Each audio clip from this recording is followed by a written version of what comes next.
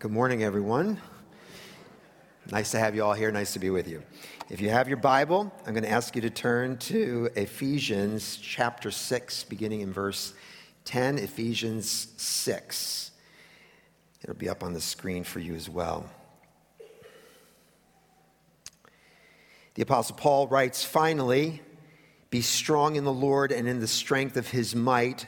Put on the whole armor of God that you may be able to stand against the schemes of the devil. For we do not wrestle against flesh and blood, but against the rulers, against the authorities, against the cosmic powers over this present darkness, against the spiritual forces of evil in the heavenly places. Therefore, take up the whole armor of God, that you may be able to withstand in the evil day, and having done all, to stand firm. Stand therefore, having fastened on the belt of truth, and having put on the breastplate of righteousness, and as shoes for your feet, having put on the readiness given by the gospel of peace.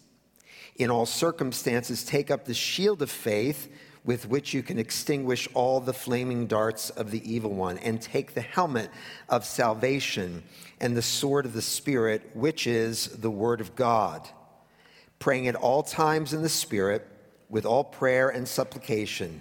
To that end, keep alert with all perseverance, making supplication for all the saints, and also for me, that words may be given to me in opening my mouth boldly, to proclaim the mystery of the gospel, for which I am an ambassador in chains, that I may declare it boldly as I ought to speak." Let's pray. Our Father, this morning, may the things we consider in your word move us to an ever-deepening love for you, dependence upon you, joy in you, obedience to you. We pray in the name of Jesus. Amen. When I lived in Germany a long time ago, I attended a community fellowship group at my English-speaking church. And one night, our group began studying about Satan and his influence in people's lives. This topic caused quite an uproar in our study. One guy in particular got really upset. I can't remember his first name, but I think his last name was Osborne, so we'll call him Mr. O. When we began talking about Satan, Mr. O became very agitated and actually frightened, but frightened in a way that put him on the attack. And he began to adamantly and really angrily reject the idea of an evil personal being called the devil. He would not accept that being aware of such a being could somehow help us in our Christian life. But that's exactly what Paul is talking about. That's what he's addressing in this passage. In the first 3 chapters of the book of Ephesians, we learn about the many gospel blessings that Christians have received. Things like being adopted into God's family as one of his children, having redemption and forgiveness, peace, reconciliation with God and with others, knowing God's will, having an inheritance that is eternal life in the joy of God's presence forever. The gift of the Holy Spirit to empower us to live for God and to enjoy him. Faith to believe God for salvation. That although we were once dead in our sins, we had been made alive together with Christ, and we are seated with him in the heavenly places. That's mind-blowing to me. We're seated with Jesus in the heavenly places. That's what the word says. That we're saved and kept by grace. We're made citizens of the household of God. These truths are meant to empower us to live for God's glory and to enjoy him forever. And so our purpose in life, I just got to tell you, in in our pre-service prayer meeting this idea of living for God's purpose. That's what our people were praying about before. If you haven't been to one of those prayer times, I would ask you to consider doing that. It is a huge encouragement, and as the people of God, we want God's blessing in this time. That's what we're praying about. But that's one of the things that we prayed about. What is God's purpose for us? It's about denying ourselves, taking up our cross, and being part of God's plan for the world. What is that? It's reversing and undoing the effects of sin in the world and in people's lives. God redeeming people from their sin through faith in the gospel. We are to be first and foremost gospel people. How do we do that? We do that in how we love and treat our spouse.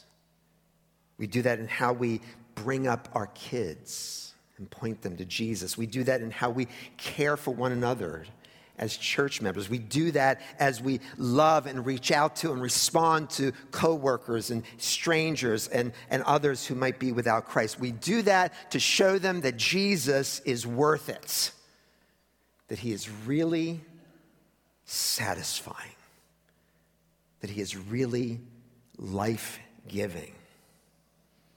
We are to be all about knowing Christ and making him known. That is our purpose. That is our mission as believers in Jesus. But Paul wants the believers in Ephesus and us now to understand that we have a real enemy in fulfilling this purpose.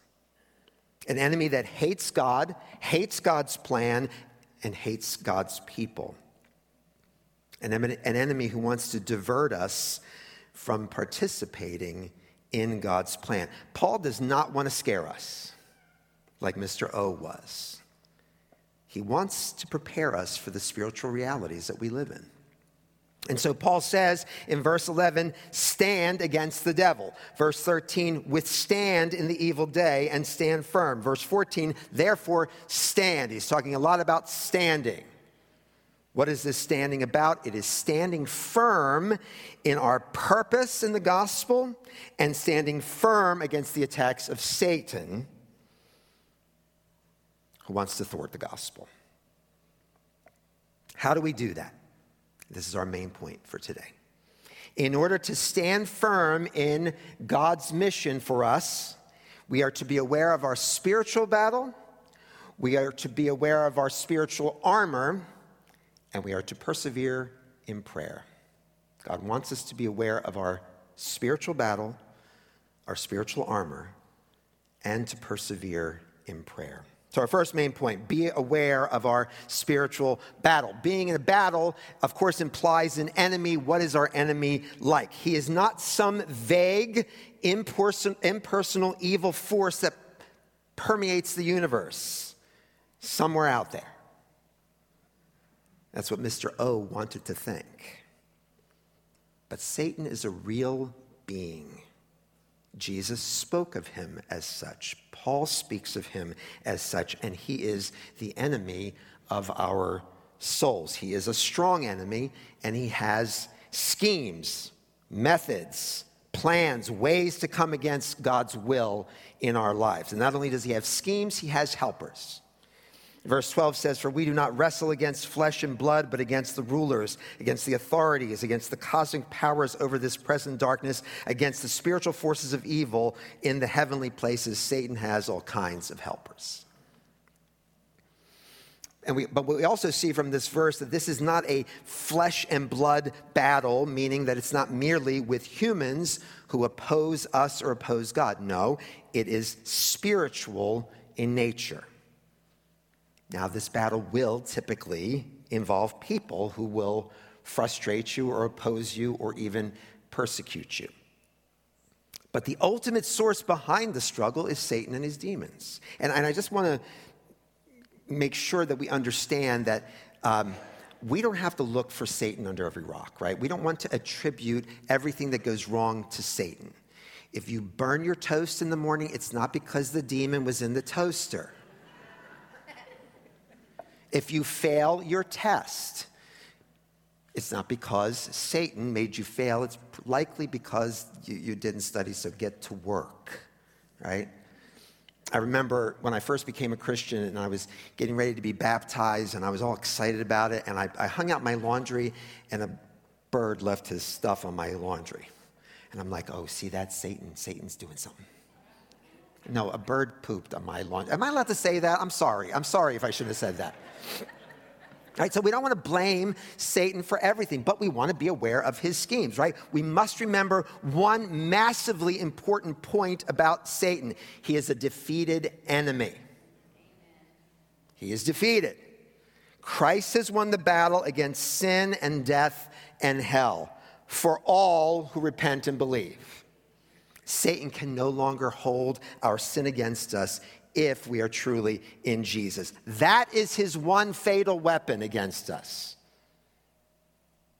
If we do not come to faith in Jesus, if we do not turn from our sin, we're still in our sin. And therefore, we are still under the condemnation of God. And Satan is right to accuse us of that. But if we are in Jesus, there is no more condemnation. There is no more accusation. In that sense, Satan has been defeated. He can't hold that against us. So, though he can't hold it against us, he will keep fighting battles, even though the victory is won. That's why this passage is in here. Now, you may ask, why doesn't God just snuff out Satan and his demons? Why do we have to keep dealing with this? Well, one answer is that Satan's strategies are often a means God uses to strengthen our faith.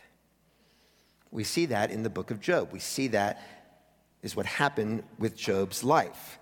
God permitted Satan to afflict Job as a way of demonstrating who Job really loved, who Job really trusted. And remember, Satan had to ask for permission for that. Satan is always on a leash. Satan just doesn't have free rein to do whatever he wants. God uses that. He used it in Job's life. He will do it for us. God will test and strengthen us as we resist Satan's temptation and hold fast to faith and obedience. And what happens when he does?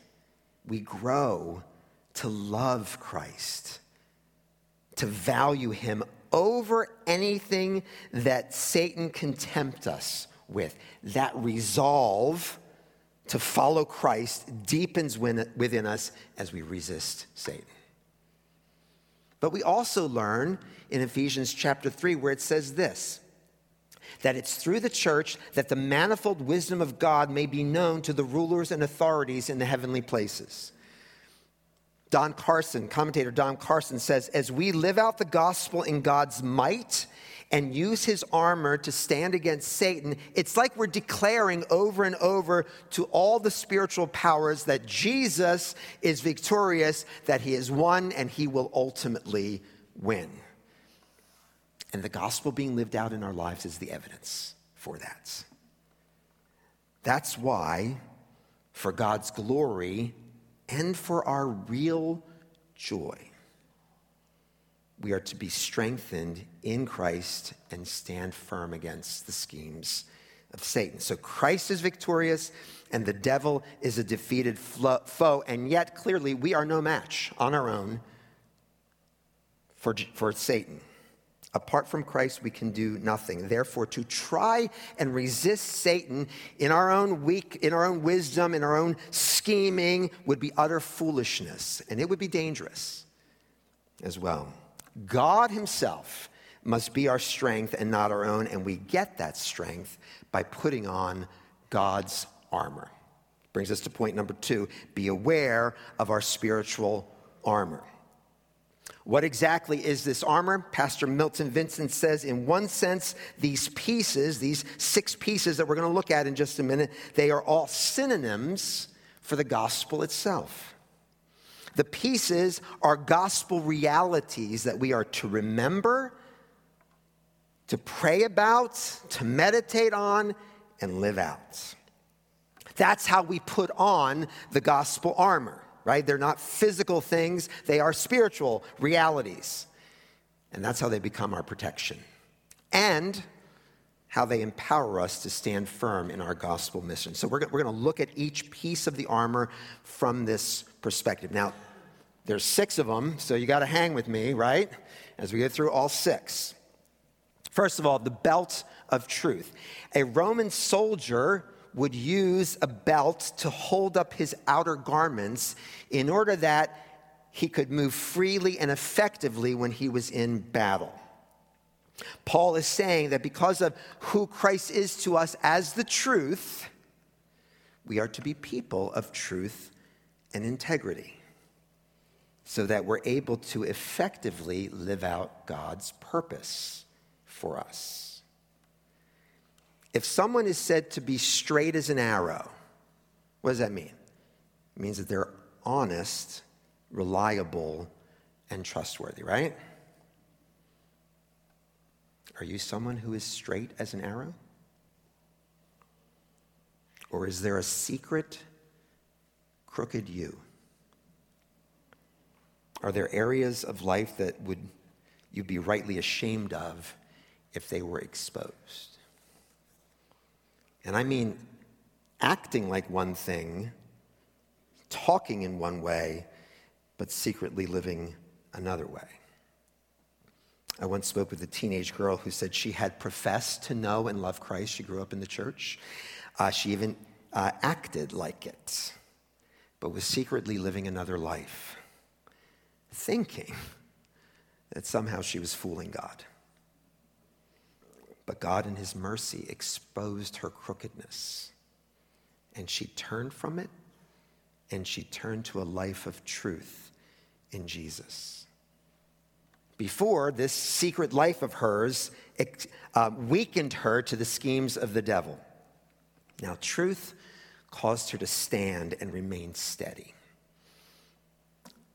So, friends, if there is a secret you, God's calling you to repent and live in the truth. Not because God is some hard guy. It's because God wants you to know real life, real joy, real satisfaction that can only come in Jesus. But we can't experience that deeply without being people of truth. And you will not be able to stand against the attacks of Satan. That's the first piece. Belt of truth. Next piece, the breastplate of righteousness. When we turn to Jesus, do you see what I'm doing here? You see what I'm doing? I'm giving you thoughts.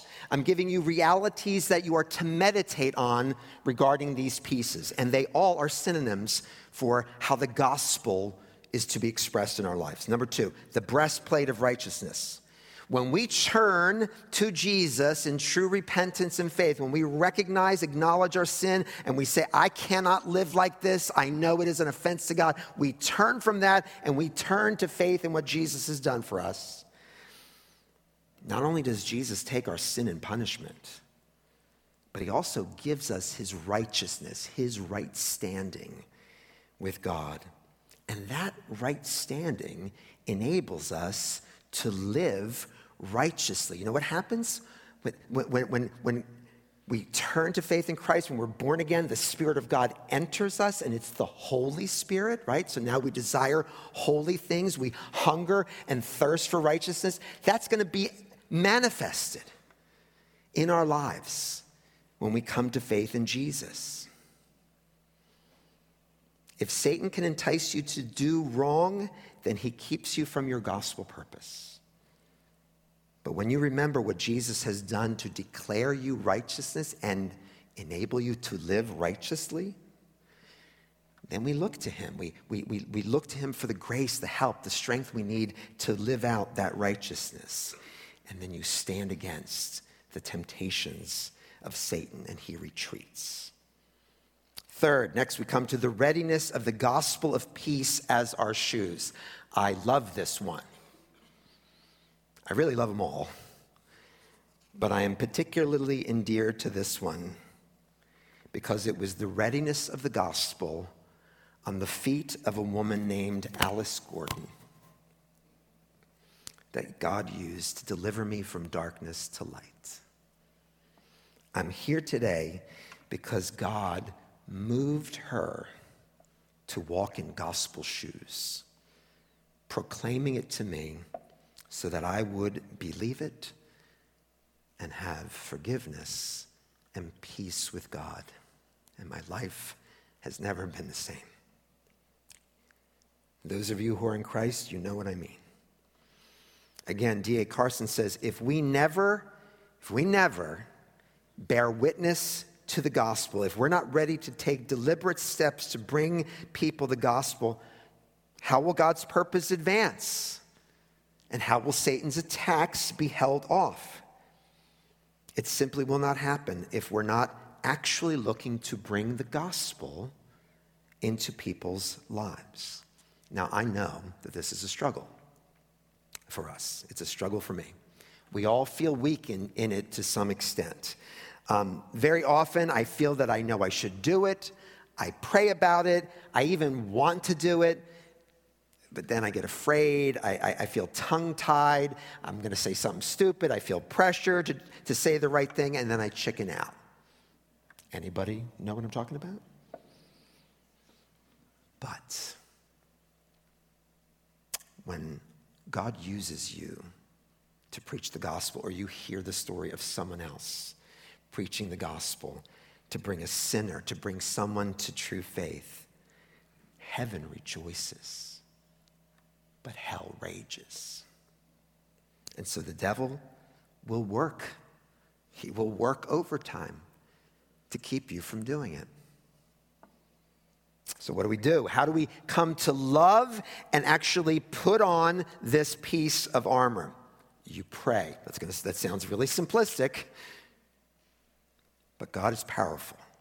You pray and ask God to do in you what you cannot do for yourself. Listen to what John Piper says in this regard. He says, I do not become excited when denominations or churches react to their lack of growth by merely adding a new program. I know that the reason there are so few conversions happening in my church is not because we lack staff or a program. It's because we do not love the lost and yearn for their salvation as we should. And the reason we do not love them as we ought is because such love is a miracle that overcomes our selfish bent. Tell me how you really feel about this, John Piper. It cannot be managed or maneuvered into existence. It is an astonishing miracle. I believe he's right. God has to do something in us, but we don't wait around just waiting for God to do something, right? We need another miracle. We need a miracle that moves us to actually take steps of faith to reach out to people. And that also is empowered by prayer. Meaning that we ask God for help and then we do something, trusting God to work love and obedience with us, in us. This is the same is true for every other spiritual discipline, right? Going to church. You may not feel like going to church, but what do? You pray and then you do something. You get dressed, you get in the car and you make your way to church. Why? Because of love for God. And for the joy of experiencing him in worship. Aren't you glad when you come here? We may not always feel like reading God's word, but we pray. And we do something about it. Why? Because of love for God. So that we might know and experience him more deeply in the word. We may not always feel like serving others, but we pray. And we do something about it because of love for God. And because you know what happens? We grow in Christ-likeness when we do. And isn't Jesus the most glorious and wonderful person there is? Who wouldn't want to be a little bit more like him? But when it comes to sharing the gospel, we don't always pray and do something about it. We do it with all these other disciplines, but we don't always do it with this. And so we miss out. We miss out on speaking for Christ and seeing others come to faith. Now, it might be safer, right, and easier not to do anything about it. But whoever said that the Christian life was safe? Friends, you will find nothing in the Scripture that exhorts you to safety. If anything, it exhorts you to take risks for Jesus. So that means that this is something we need to pray about regularly, and we need to encourage each other to pray about it in our small groups, with our spouses, in our homes, wherever. Pray that God will do something. And then take steps to see a miracle happen as you reach out to others. Recently, a guy I know heard a sermon, not here, it was in another church, heard a sermon about evangelism, about talking to others about Jesus. And he felt really convicted. He was like, okay, I know I'm supposed to do it, but I don't even know many Christians, let alone spend time with Christians. So you know what he did? He prayed. God was doing something in his heart, and he began to pray that God would give him an opportunity to meet a non-Christian or some Christian, non-Christians. So that very next week, I think it was the next week, he went to his community group at his church, and lo and behold, a non-Christian showed up, came with a friend. And so this guy was like, okay, Lord, there he is. And he went up to him, introduced himself to him, started talking to him, and asked him out for coffee. And when they met for coffee, they were just spending time getting to know each other. And he said, hey, would you be willing to read the Bible with me a little bit? And the guy right away said, yes, I'll do that. So they decided they would meet every other week. They met. I think they only read like 2 verses the first time they met because there was so much conversation about it. And then at the end, the guy said, can we do this every week? And my friend said, yeah, sure. So they started meeting every week, reading the Bible together. My Christian friend was making things clear to him. And after about 2 months of this other young man professed faith in Jesus. Now, I know it doesn't always work that way. I know that there is rejection. I know that there's ridicule. There can even be anger on some people's part. But let's start somewhere. Let's at least pray and encourage one another in that prayer. And then asking God for boldness and courage to take a step. Asking him to empower you for it. Next, we have the shield of faith that will extinguish the flaming darts of the evil one. Now, before we look at the shield, let's first ask, what are these flaming darts?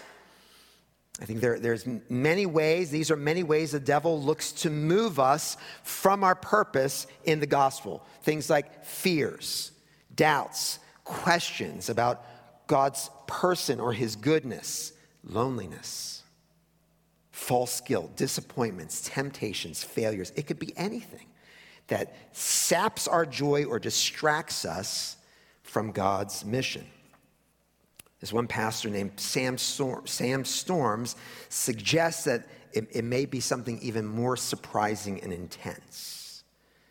He says, often causing confusion and guilt. Listen to what he says. These darts may be something more like the sudden and unexpected eruptions in our minds of vile images and thoughts that shock and surprise us. Words and pictures that disgust you and violate your God-given sense of decency. They leap into your mind. Things like blasphemous thoughts about Jesus, revolting images of sexual perversity, suicidal urges, compulsive thoughts about doing violent things to friends or family, unaccountable impulses to revolt against God, against one's family, against one's church, subtle insinuation against God's character and goodness. That's a hard list. And it may be difficult to even think about it, but they happen. It happens to me. Listen to what John Newton, you know who John Newton is, right? Wrote the hymn Amazing Grace. He's a godly man, very influential for the Christian faith in England and around the world. He was once a vile, hard-edged, womanizing, immoral man. He was even a slave trader. And God mercifully rescued him. But even after he was saved for a long time, he knew he needed God's ongoing grace in extinguishing the fiery darts of Satan. Listen to what he says in one of his letters. In defiance of my best judgment and best wishes, I still find something within me, check this out, that cherishes and cleaves to those former evils, from which I ought to get up and flee from, as I should if a toad or a snake was put in my food or my bed. Oh, how vile the heart must be. You see what he's saying? He's saying sometimes I think about it and I actually still cherish it. Whew.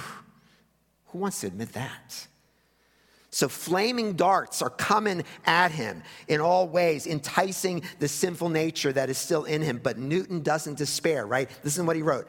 I embrace as a faithful saying and trustworthy of all acceptance that Jesus came into the world to save sinners. Last week's sermon, right? See what he's doing? Instead of focusing in on those vile and dark thoughts, he takes hold of the word of God. He believes it is true. Darts are extinguished.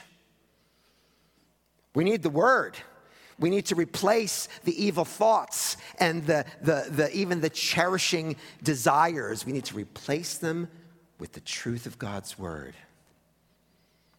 Our biblical counselor, Cappy Huber, we'll talk about this. Say sometimes, when we're worried or anxious or given to sinful thoughts or actions, we're meditating.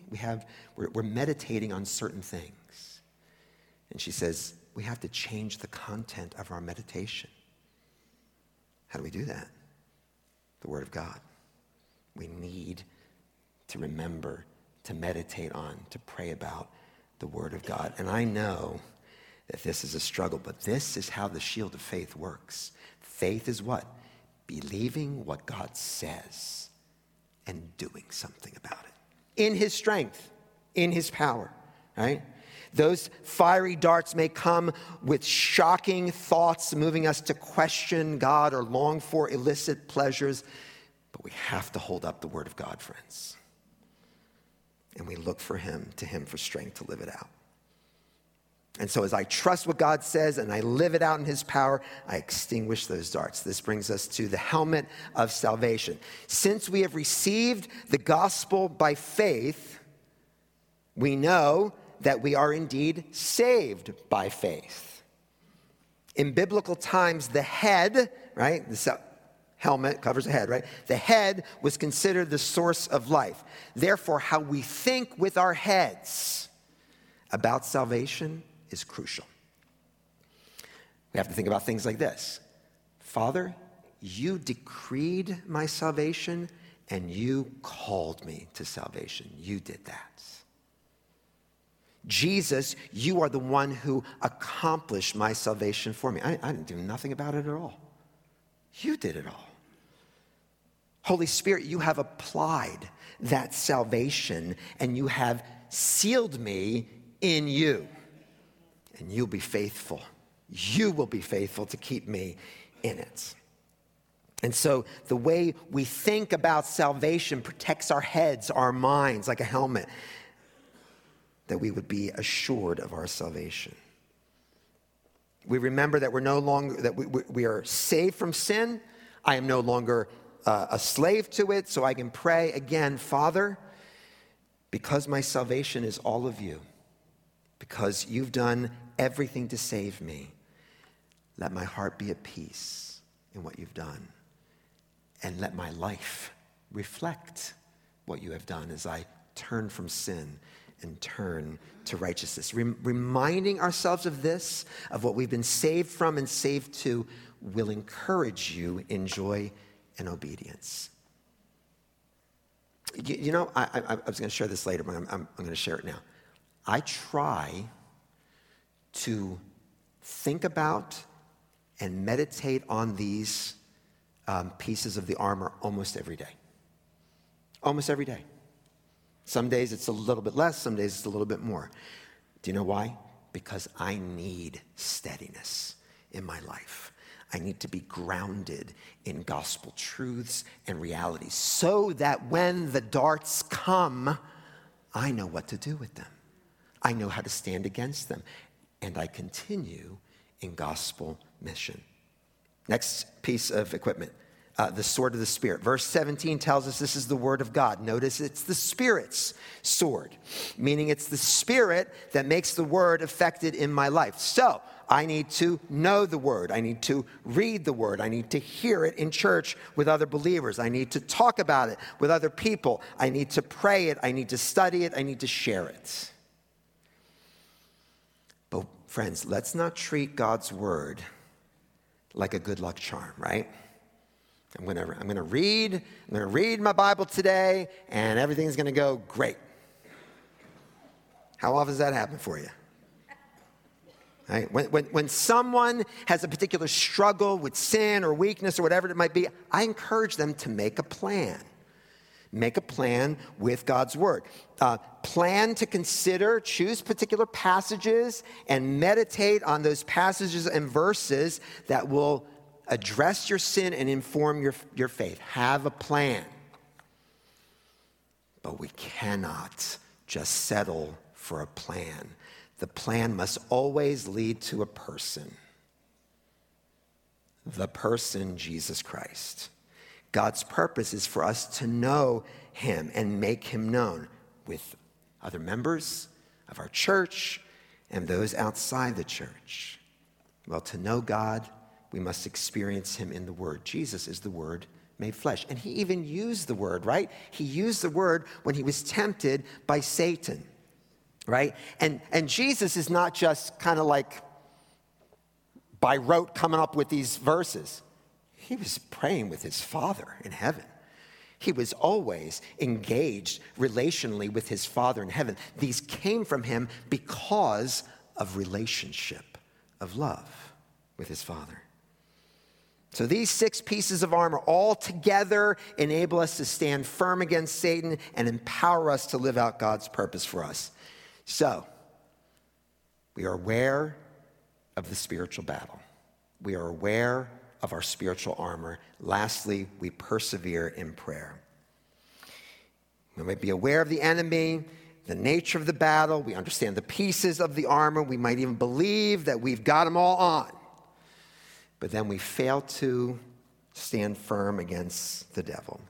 Perhaps because we have not sought God in prayer to make it effective. Listen to what Pastor James Boyce says. Many Christians can trace the secret of a defeated life to prayerlessness.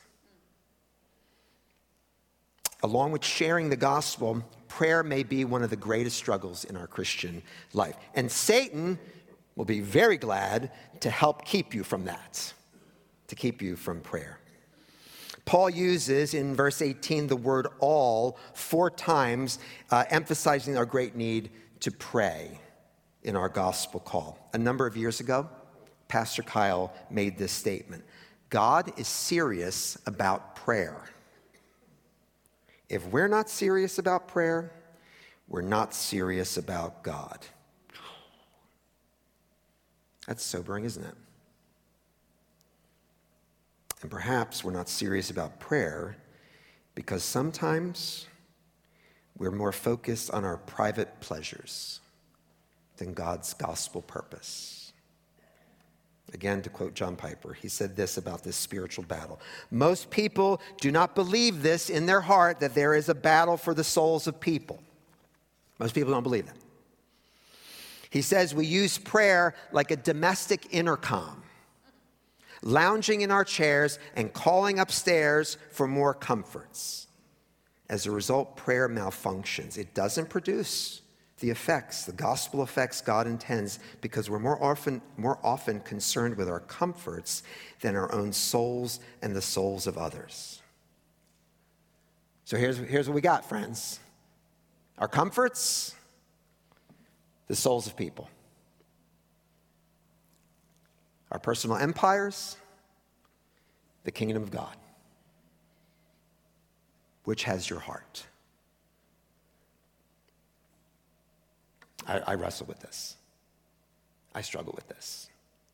And please know, it doesn't mean that you can't pray for legitimate needs and legitimate concerns. You have people's health, people's finances, whatever it might be. It doesn't mean you can't pray. You should pray for all that.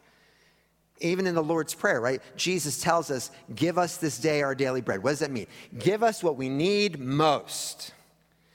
But he tells us to pray for bread, not for dessert. I like dessert. So I struggle with it, but it's something I want to grow in.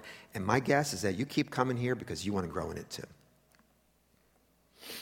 I want to grow in it because I need what I get most from it, and that is God himself. I need him.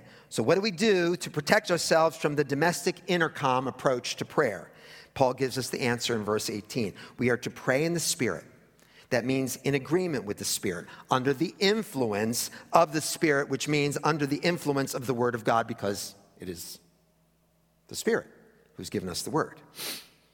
And since the Spirit lives to testify Jesus, we are to keep Jesus, check this out, we are to keep Jesus and his concerns for us central in our prayers. And what naturally flows out of this gospel-centered praying?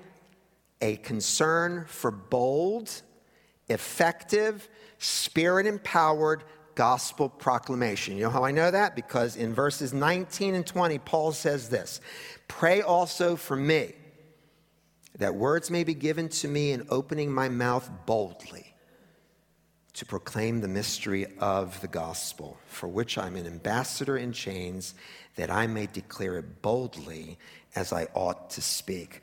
Wait a minute. Paul, the great apostle, preaching the gospel wherever he goes, ends up in jail for it. And he's saying, I need help to keep doing it. He knew he needed the Holy Spirit to see the gospel advance and for him to stand firm against the schemes of Satan. And so it is with us. As gospel people, let's remember that although we are in a battle, it is real, it is spiritual, and it can have devastating effects. Although we're in a battle, Christ has won the decisive victory. He calls us to stand firm then in what he calls us to do. Holding back the power of darkness, living out and proclaiming the realities of the gospel. Friends, we have a great hope. We have a great purpose. So by God's grace, let's embrace this purpose. Let's remind one another of this purpose. Let's exhort one another in the purpose. And let's stand together, being equipped with God's gospel armor and with God-dependent prayer. Let's pray. Father in heaven, we want to be people who live out these realities, but you know that we are like dust sometimes. We are weak. And we're so easily enamored by the desserts of the world. Help us, we pray, to be mindful of the battle, mindful of what you've given us, to be in the battle, and to persevere with it in prayer. Oh, how we need you. Thank you that you've come to help those who do need you. We pray in Jesus' name. Amen.